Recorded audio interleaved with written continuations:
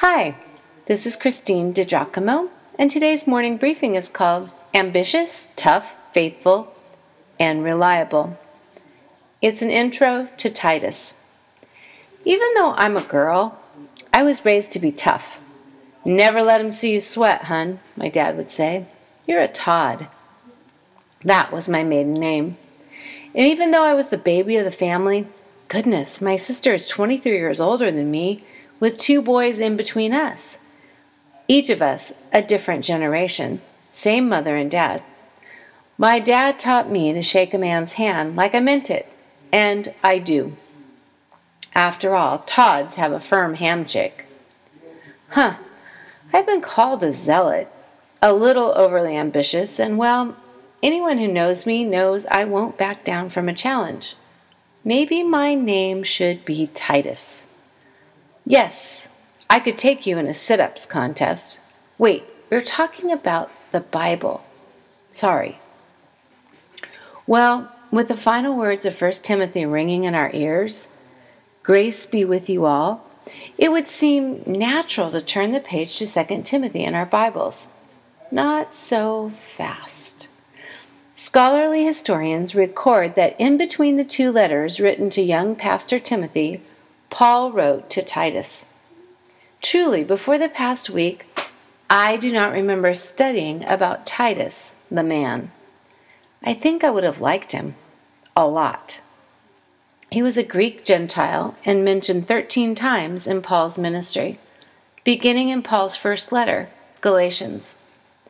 He was known to be tough, ambitious, faithful, zealous, and not afraid of a challenge. Titus was a go-to man for Paul, his associate for at least 15 years, and Paul often used him as a kind of a troubleshooter. Like Timothy, Titus was a man of strong character, highly respected. He could be counted on to stay at his post, so he was faithful. Oh, how we need more of that in today's world.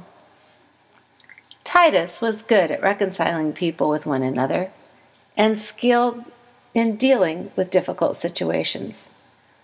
Also, like Timothy, Paul refers to him as his own son, although Titus transitions from son to brother to partner/fellow worker over the 15 years of their relationship.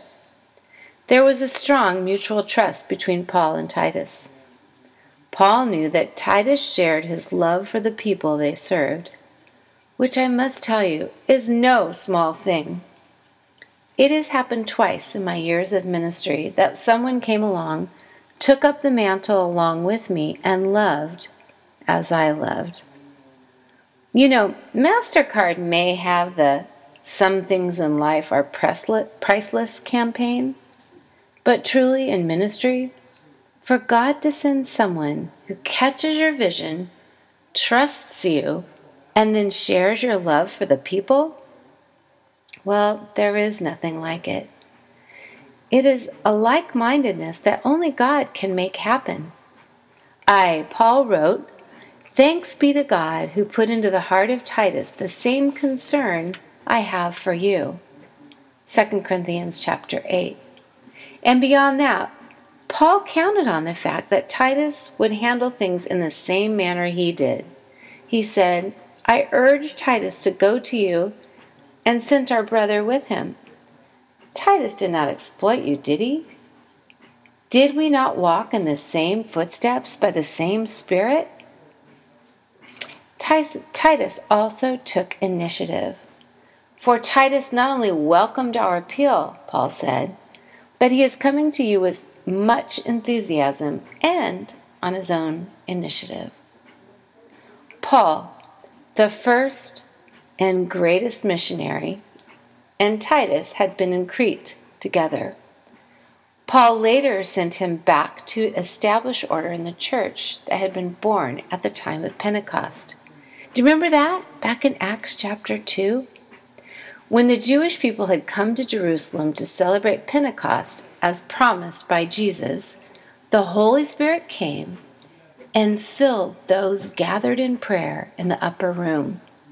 Tongues of fire lit on them, and they began speaking in tongues.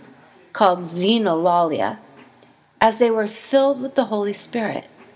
Now these tongues were the real languages of people who were actually in town to observe the Feast of Pentecost, given to folks filled with the Holy Spirit.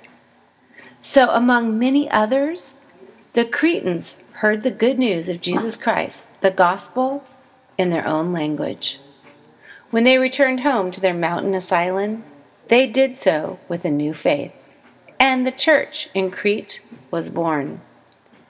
Crete is an island 156 miles long and between 8 and 35 miles wide, a region of Greece, and generally very mountainous.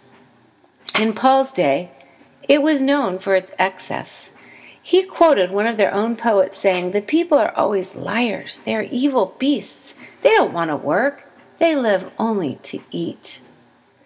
Crete had a reputation for lacking ethical principles, stealing, and harboring robbers and pirates. In both Titus and the letters to Timothy, Paul deals with creating and keeping order in the church and the crises of false teaching infiltrating the church. Timothy in Ephesus and Titus in Crete. That false teaching, all false teaching, can only be corrected by the blending of truth, sound doctrine, followed by godly living. That was the reason Paul existed, to lead people to the knowledge of Jesus Christ and grow them in godliness. He said of himself, "Paul, a servant of God and an apostle of Jesus Christ, to further the faith of God's elect and their knowledge of the truth that leads to godliness." But also, Timothy and Titus were charged with teaching truth.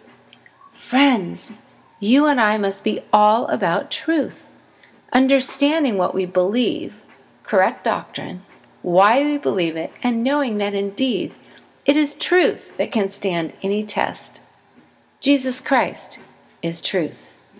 Because of who Titus was and the relationship he shared with Paul, I am really excited to crack open the letter, the book of Titus, short as it is. Perhaps the character of the man will rub off on us.